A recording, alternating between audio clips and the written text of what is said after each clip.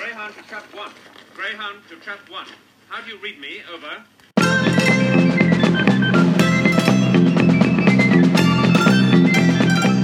Thank you very much for downloading the Trap 1 podcast. I'm Mark. I'm Simon. And I'm Kate. Welcome back, guys. It's good to have you back. So, how are you enjoying Series 12 so far? What are your highlights, Kate? Oh, I've really enjoyed the whole thing, actually, but I particularly enjoyed last week's episode, the introduction of the new mysterious doctor. That was a real powerful moment for me. I was really delighted with that. And Simon? Fugitive was just something else, just wasn't expecting it, had kept away from all the spoilers, and that moment when she broke the glass and then when they uncovered the TARDIS and the buried TARDIS, the buried police box, I just thought that was amazing. That was a real jaw-dropping moment, wasn't it? Flipping heck, yeah. Even then, I wasn't expecting it to actually be the Doctor. No, I was almost expecting there to be a Cyberman underneath that grave, because we had just a little feed in from Captain Jack about a hint about Cybermen. So that's what I was kind of thinking would be under there. But no, we got something even bigger and better. Yeah, absolutely. Yeah, I didn't expect it to sort of feed into the arc at all of the series. I thought it was going to be a sort of generic alien runaway.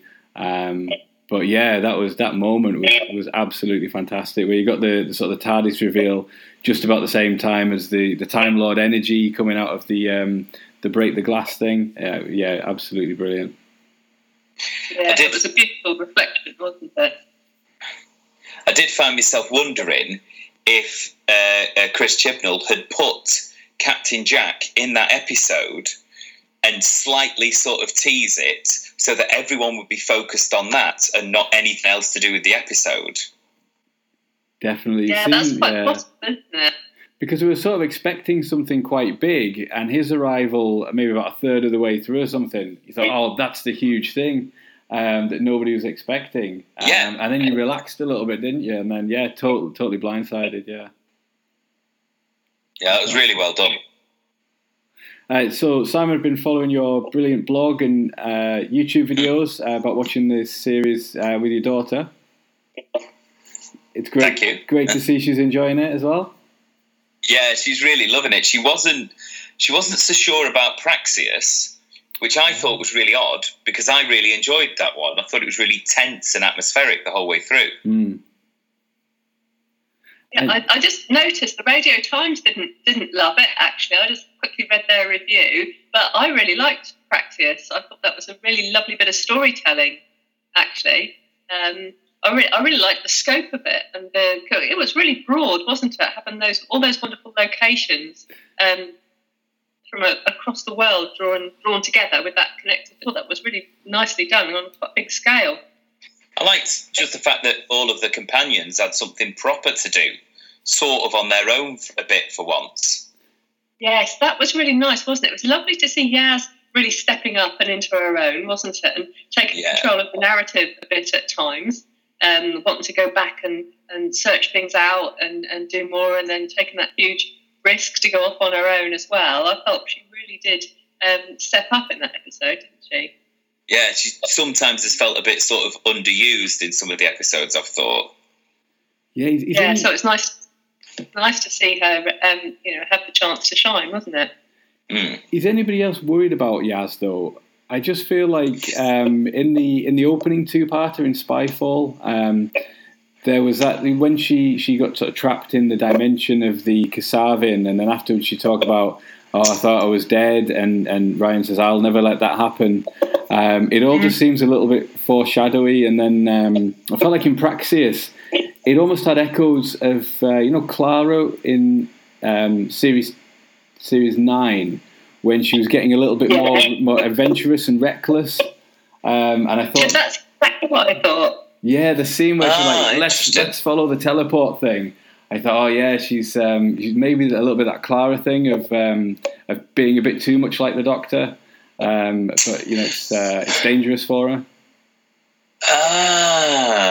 Yeah, I must admit, I got a real Clara vibe from that. And the word reckless did come into my head too. And I also remembered when Matt Smith was the Doctor, and Rory said to him once that you make people want to be brave for you. You make it because they want to live up to your kind of ideals or whatever, and you kind of make people become a bit reckless. And that sort of wondering how much Yaz is wanting to impress the Doctor and act up to be like the Doctor, and how much of that is actually quite dangerous, as you say. Yeah, definitely. I have sort of wondered a few times if they're going to lose someone from the TARDIS team this time. Oh, I hope not. Yeah, it's always a possibility that hangs over us, isn't it? Yeah. But it's been stable for quite a while.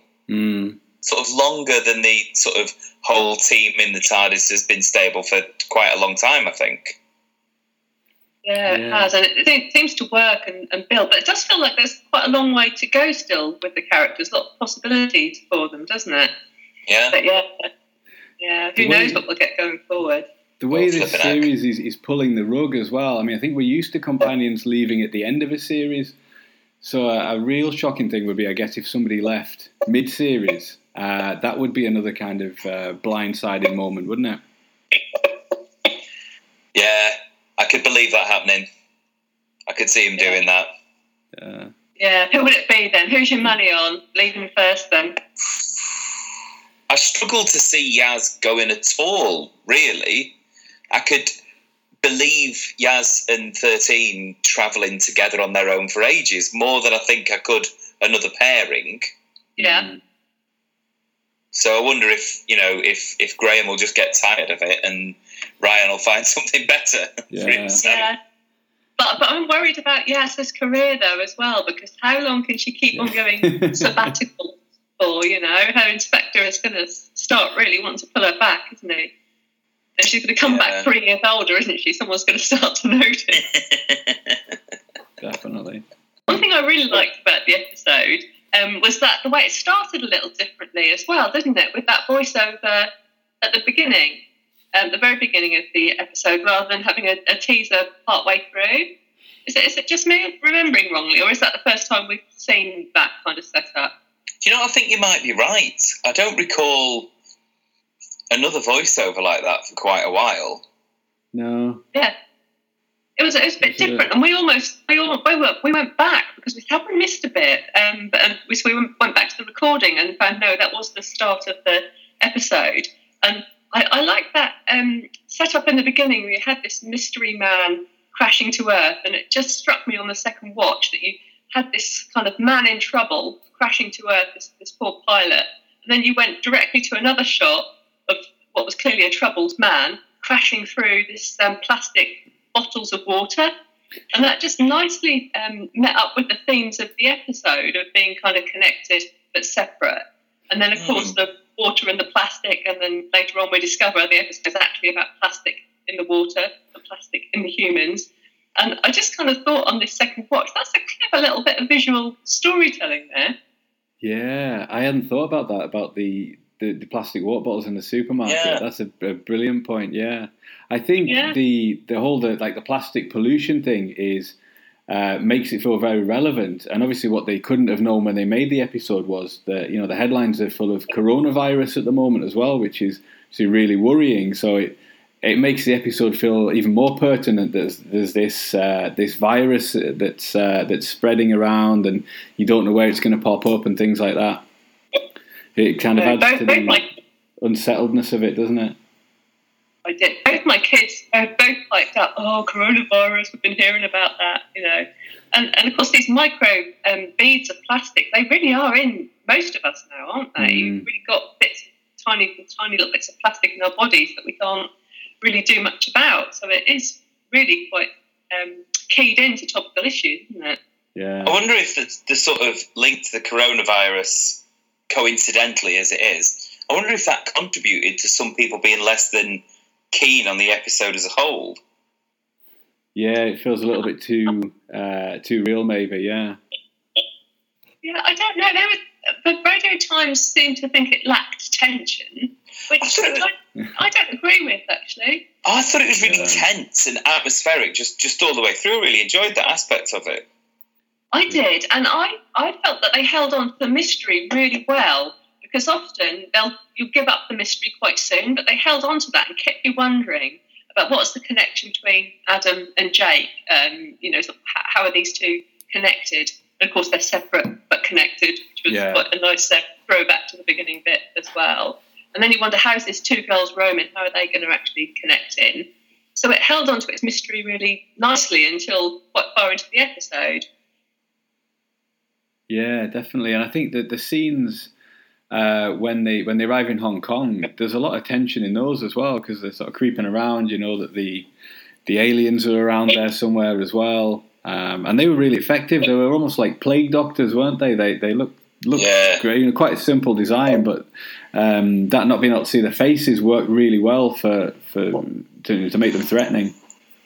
Well, ever since watching The Empty Child, my daughter has been mortally scared of gas masks. So for the first time in quite a while, she was hiding behind a cushion. Oh, bless her, yeah, because that's really quite spooky, isn't it? Yeah. Yeah, and I think using it's amazing. It's something that hasn't been used in Doctor Who before. I think is making birds scary, because that's like the brilliant Doctor Who thing, isn't it? Of making the everyday scary. You know, right from in the new series, Rose, when Russell T Davies tried to make wheelie bins scary, so that kids would come out of the house on bin morning. There'd be a row of wheelie bins that look, stretching down the road, and it'd be scary. And then like statues from Blink. That kind of montage at the end. So, and it's quite a common sight, obviously, to see loads of birds in the sky like that, or lined up on a roof or something. I thought it was a really effective thing to scare kids with, and amazing that Doctor Who's never done that before either. I always thought that making the everyday things scary was a very Stephen Moffat kind of thing that seemed to be in a lot of his episodes as well. And it was interesting it did like almost like an homage or something, where it was. I agree. I like the idea of making the everyday things scary. I thought that was a nice touch. Yeah, because it's like a child's imagination as well, isn't it? Of kind of looking around and imagining that a load of birds that you see in the sky are possessed, or that the wheelie bins are going to eat you or something. I did hear a story way back from when the Angels were current, and it wasn't something that happened in my house, I will tell you that. But some random dad somewhere, while his kid was being bathed, had actually moved a statue from the garden and put it outside the bathroom. And when, of course, Mum and the little kid came out, they were hysterics. I think the wife probably didn't speak to the husband for some considerable time after that. Well, I happened to go to a garden centre the day after I saw Blink. And, of course, they've got garden ornament statues all over the place. I couldn't quite handle it. It's still so fresh in my mind. It's spooky, isn't it? Like you say, it's taken the seed of an idea of something and really building it into being something powerful and strange and outworldly. Yeah, definitely. Works really well.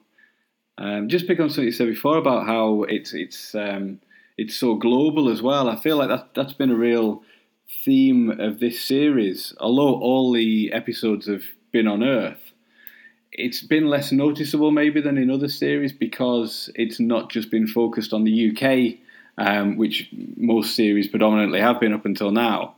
We've been all over the world with Spyfall, and then even Orphan 55 was set in Siberia. This one was set in Hong Kong and Peru and all these different places. It really feels like a much more epic global sweep, I think.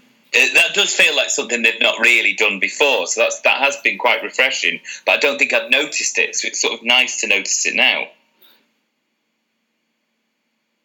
Yeah, it does feel like there's a real emphasis on this kind of more global, and the characters were quite diverse in this episode as well, weren't they? So we had a good spread of characters too, and I particularly liked Suki, with her suspiciously well-equipped lab on the Madagascar coast there. I was wondering about her quite early on. I was thinking, why have you got that equipment? That just doesn't ring true, really. But that was nice to see, though. I did spend some time thinking that Suki was going to end up being the Rani. It was Did you? It was the well-equipped lab.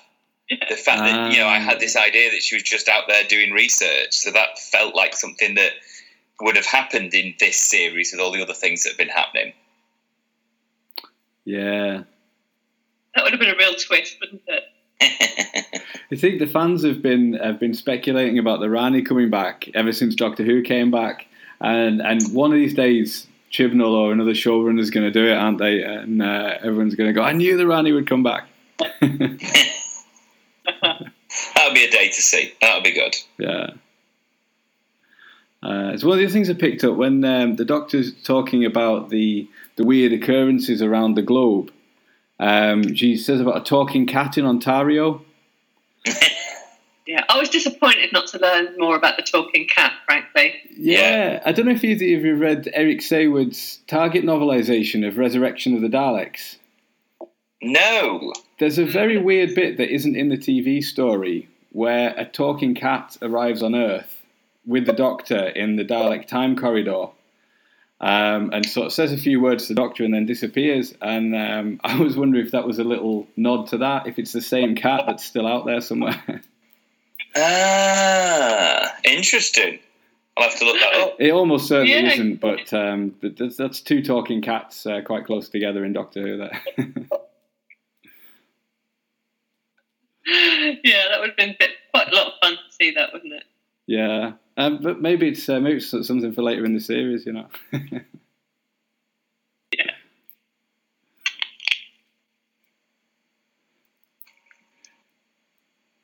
So yeah, the thing you mentioned Suki before. The thing I didn't quite get, and I've watched this twice, but there's still a couple of bits. I didn't get why did she phone the Doctor to call her back to the lab when she was the baddie? Well, was that so they could get the virus, the antidote, working within Adam and use him as a bit more of a test subject? Was it around her needing him to come back for that? Was that after that had happened? I suppose if she knew that they'd rescued the astronaut, that would make sense. Yeah, because then they devised that plan, didn't they, to try and see if they could counteract the virus within him. Yes. I mean, that was a pretty evil thing to do, isn't it? Use the Earth as a giant petri dish to try and resolve your species' bacterial problems or whatever. Yeah. Virus problems, wasn't bacteria, was it? It was a virus. So yeah, it's a pretty wicked thing to do, really. Yeah, quite a different alien plan as well to what we normally see, and it's not as much world domination, but trying to save her own race, but in a very immoral way. Yeah, absolutely. Yeah. Yeah, so we don't mind too much when characters like that meet their demise, do we? Because we realise they've done a really terrible thing. What did you all think of the whole people exploding aspect of it? Oh, it was like Buffy the Vampire Slayer, wasn't it, really? I mean, I liked it. It. A neat, cheap way to get rid of people, actually, isn't it? On screen, I guess, and sort of exploding like that. That was pretty cool. Yeah, I quite like the effect of it. I thought it worked really well. I hadn't thought of the Buffy the Vampire Slayer angle, but it is like that, isn't it? Yeah. Yeah, like you said, it's a neat way of getting rid of the corpses, isn't it? When they first the aliens that have brought the virus to Earth, when they first pull the mask off, and it's kind of a little bit dark, and it's obviously an alien that's covered with that sort of growth. But I thought it was the Stenza at first, the first time I saw it, because I thought it was a little bit like Tim Shaw, and it was where instead of the teeth in the face, it was like some kind of growth like that over the skin. I thought, it's the Stenza. Yeah, it did look visually. It looks a little like that, didn't it? Yeah. We had that thought over here as well. Yeah, because they built those up a little bit in Series 11, didn't they? Where they got mentioned in the Ghost Monument episode, where that they had this big empire and stuff. So they're another alien race I keep expecting to see again. And they enjoyed the relationship between Jake and Adam. I thought that was really good. Like you say, there was a mystery of how they were connected to begin with. Where I thought they were brothers because they look quite similar. I assumed that they were brothers, and then felt stupid for thinking that afterwards, that I hadn't even considered that they might be married. Yeah. Yeah, that was a nice touch, and of course it really got me worried, because I was thinking, once I realised they were a same-sex partnership, I thought, oh no, one of them's going to die, because historically you see this terrible trope so much that one of the gay characters ends up dead, and it was bury your gays. It's a real kind of bad trope, isn't it? Oh, please don't let one of them die. They've both got to survive, and they kept you on edge with that right until the very last moment, didn't they? I absolutely thought they weren't going to go back and rescue him.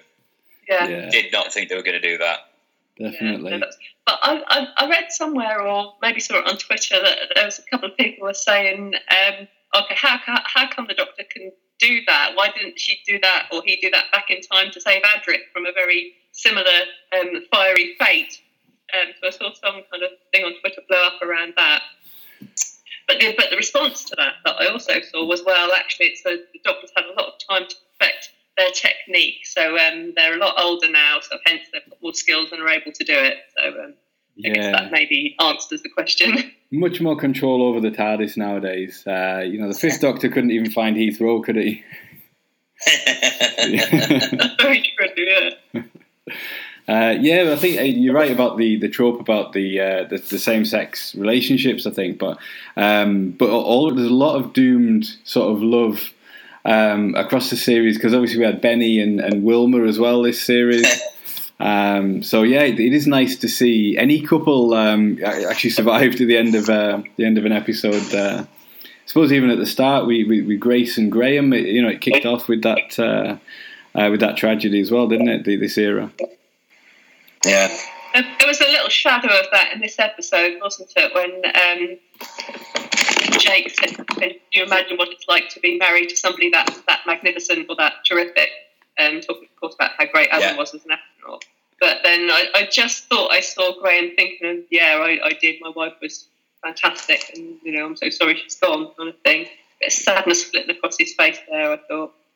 It was beautifully done, that, wasn't it? Very subtle. Really nice performance from Bradley Walsh. He really underplayed it, but you knew exactly what was going on, I think. It's a nice sort of role for him, being this sort of, I don't know, older head or emotional support within the group. It's quite nice to see him do that, and he does do it very well. I never thought I would get used to somebody calling the Doctor Doc. And he just pulls it off completely, doesn't he? He does it really well, and it just feels completely natural and fine, and it's good. Whereas it's not something I thought I would like. It always sort of reminds me in shades of like Ace calling the Doctor Professor. It always feels like a sort of some kind of reference to that, which I really enjoy, that sort of a reference. Yeah, definitely. Yeah, and it shows how much the Doctor's chilled out with age as well. That the early Doctors wouldn't have stood for it, would they? She's a much more well-rounded character in some ways, isn't she? She's got a lot of energy about her, but she's got softer edges. She's kind of not as spiky as some of the other Doctors have been in the past, is she? Yeah. I just love watching her on the screen. I think she's really great at what she's doing there, and I really enjoy that aspect of it. She brings that sort of energy to every performance, doesn't she? Yeah. Having a smile around her, that grin, that kind of energised, that want to find out more, I want to get in there and help and kind of sort stuff out, and it's really great. Yeah, so much enthusiasm and energy, and I really like the way they've brought out the sort of like scientist and inventor side back. Maybe we haven't had this as much since John Pertwee. Maybe that side. When she gets the welding goggles on and she's sort of tinkering with things, and then the sort of the shared love of invention with Tesla in that episode the other week. I really like that side of the character as well. Yeah, she had a good bit of chemistry with Tesla, didn't she? You could imagine them running off and inventing things together. Pretty good. So, did either of you guys dissect birds at school? Not at all. No. Never once. Birds? No, I dissected a rat once. Did you? Yeah. Oh wow! I don't think I enjoyed it very much. No. I think there was a period in schools where it really wasn't done for a while, and I think it does happen a bit more now. Oh really? I thought it was. I thought that wasn't done at all anymore. Right?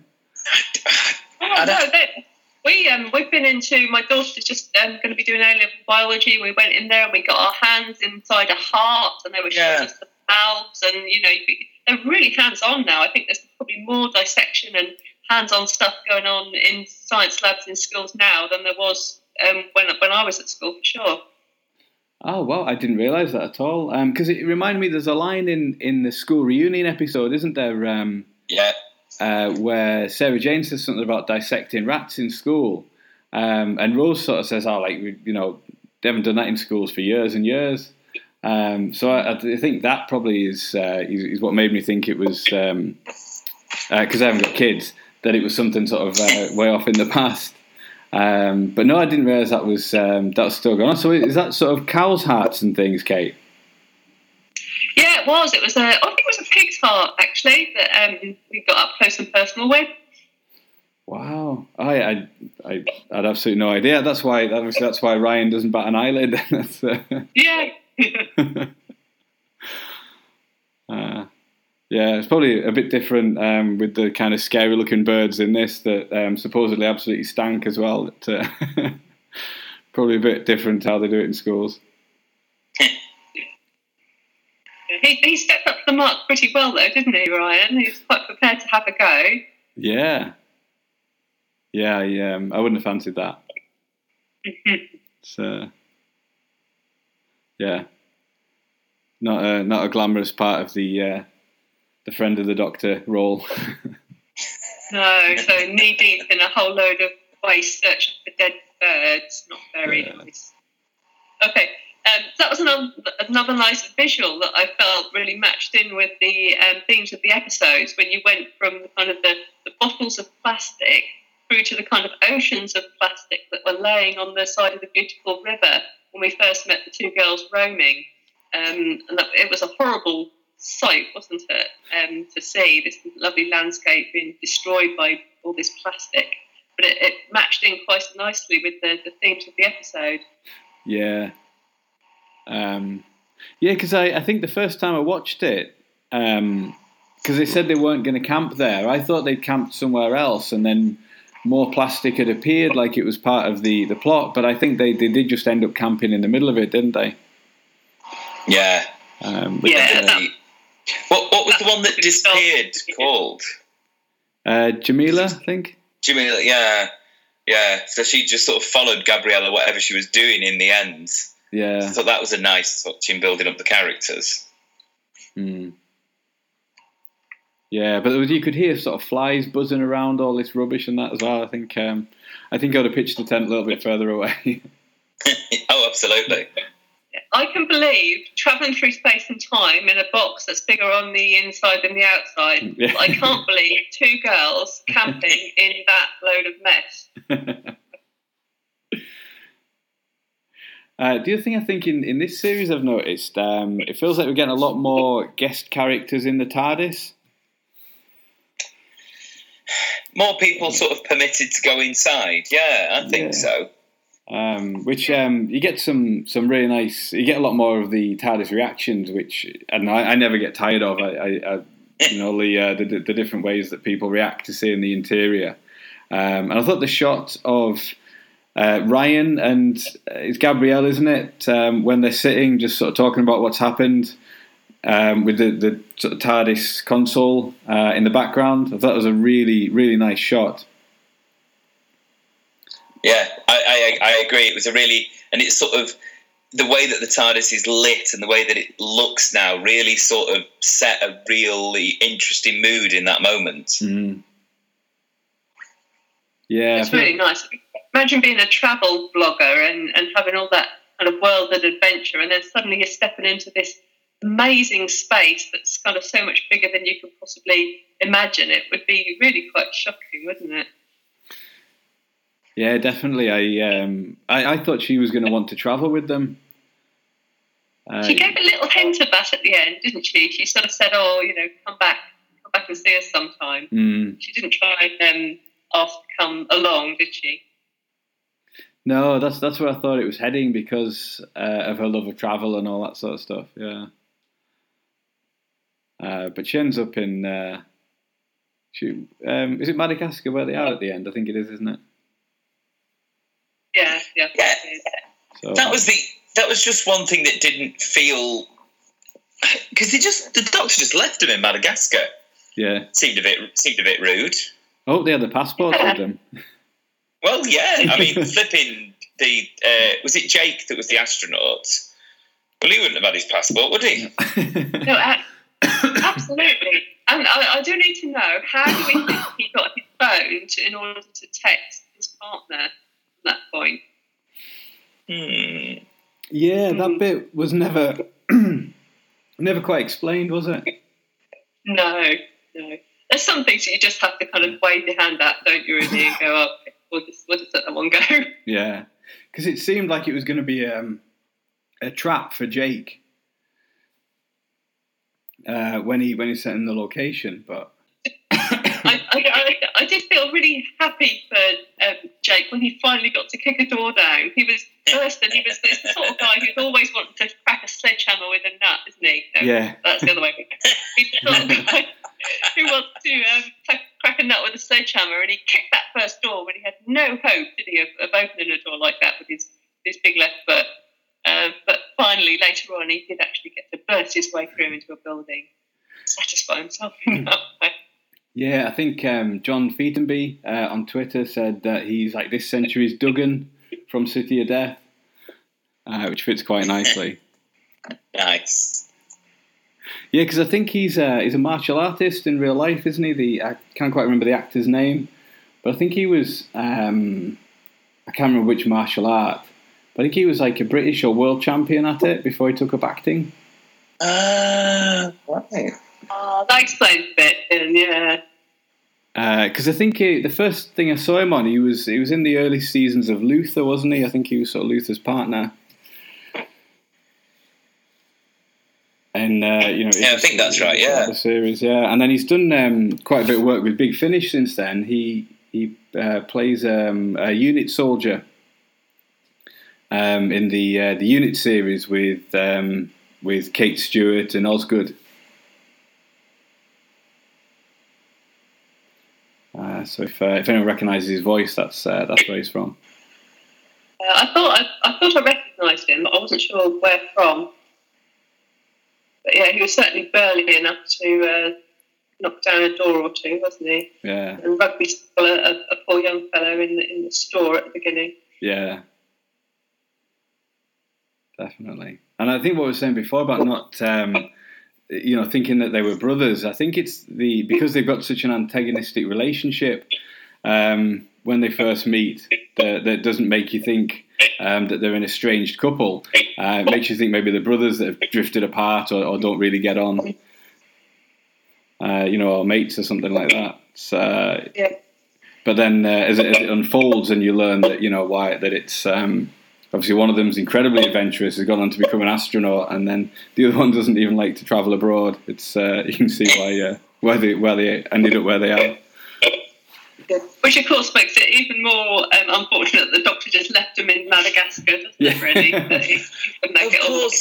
Of course, that could be the point of leaving him in Madagascar, to really make him have to actually travel.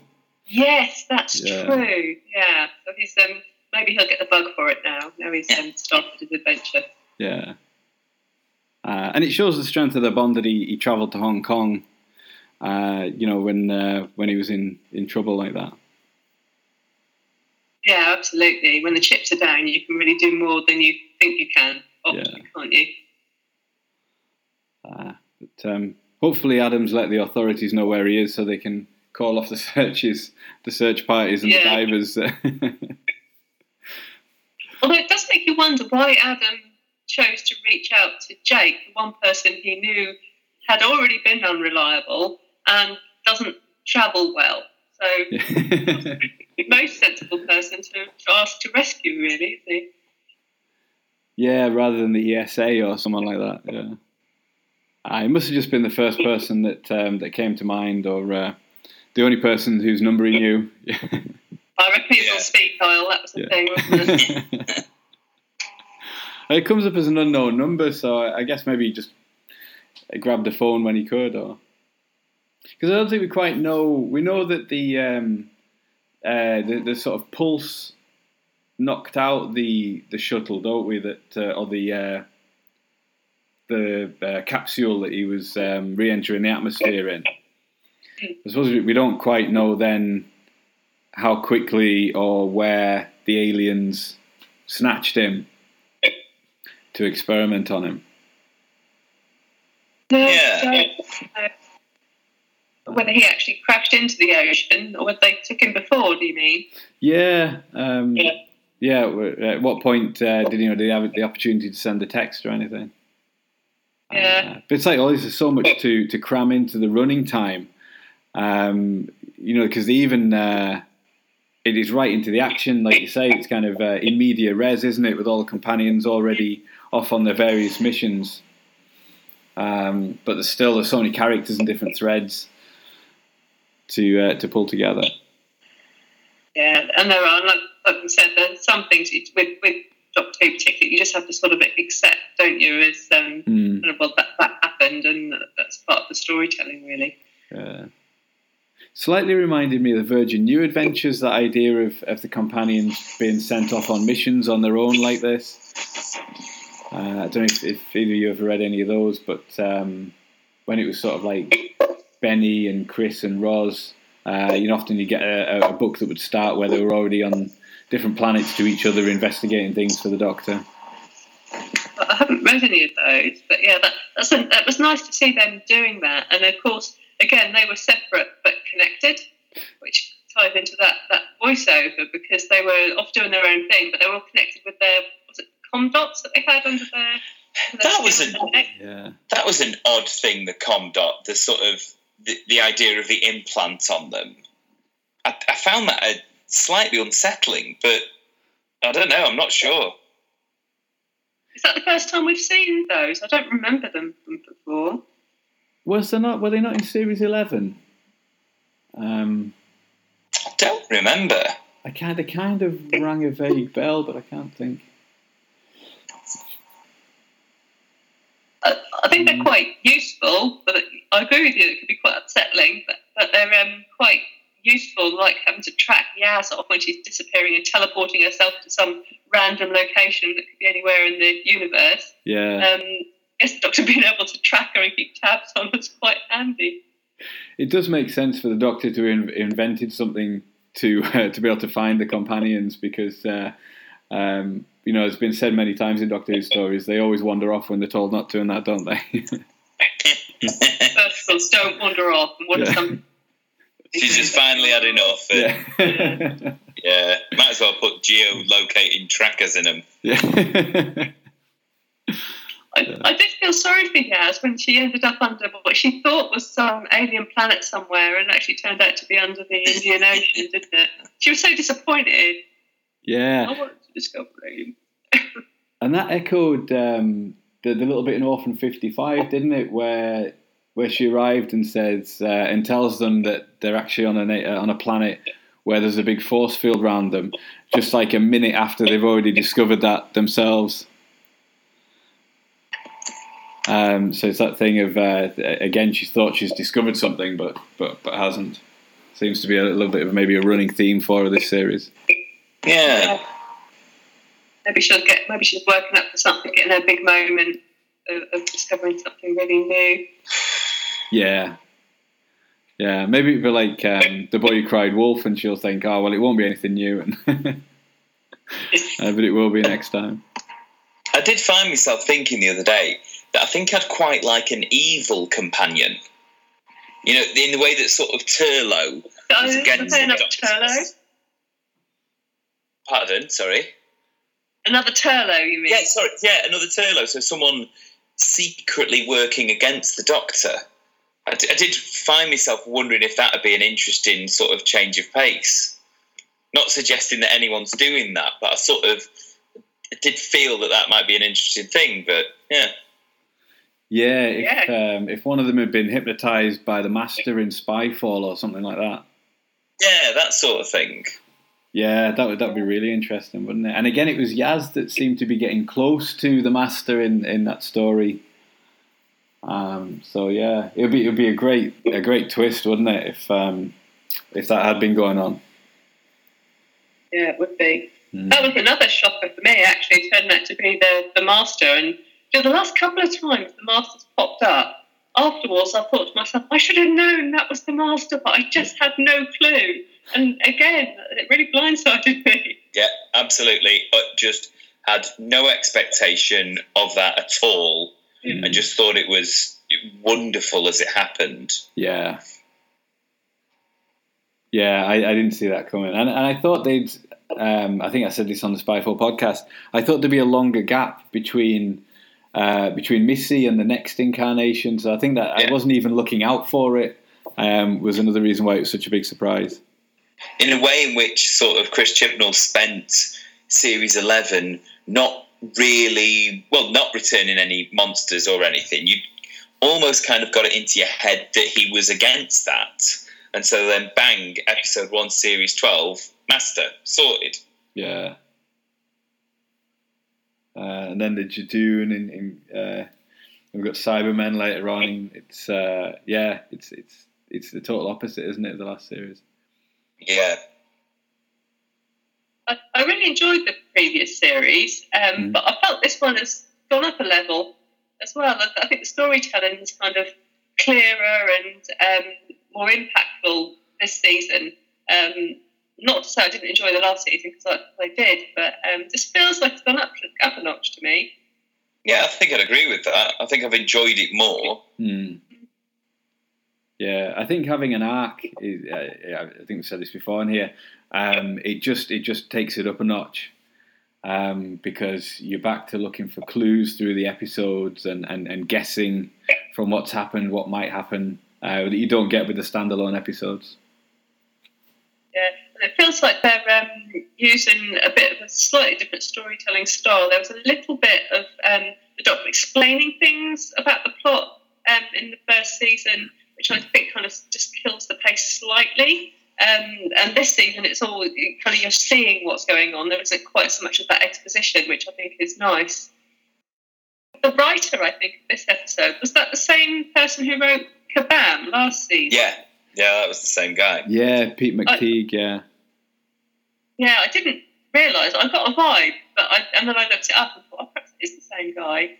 And I think I enjoyed Kabam, but I think I like this one slightly more because it seemed to really stick with its theme and stick with its message really well. I thought that the anti-exploitation message in Kabam never quite really worked its way through to the end. I was never really sure whether we were supposed to be on Kabam's side or not with the organisation. With this, you came out quite clearly that we've really got to step up as human beings and start looking after the planet. Otherwise, we're going to have trouble. Definitely, yeah. It seems like he's a real hardcore Doctor Who fan as well. Seen him on the.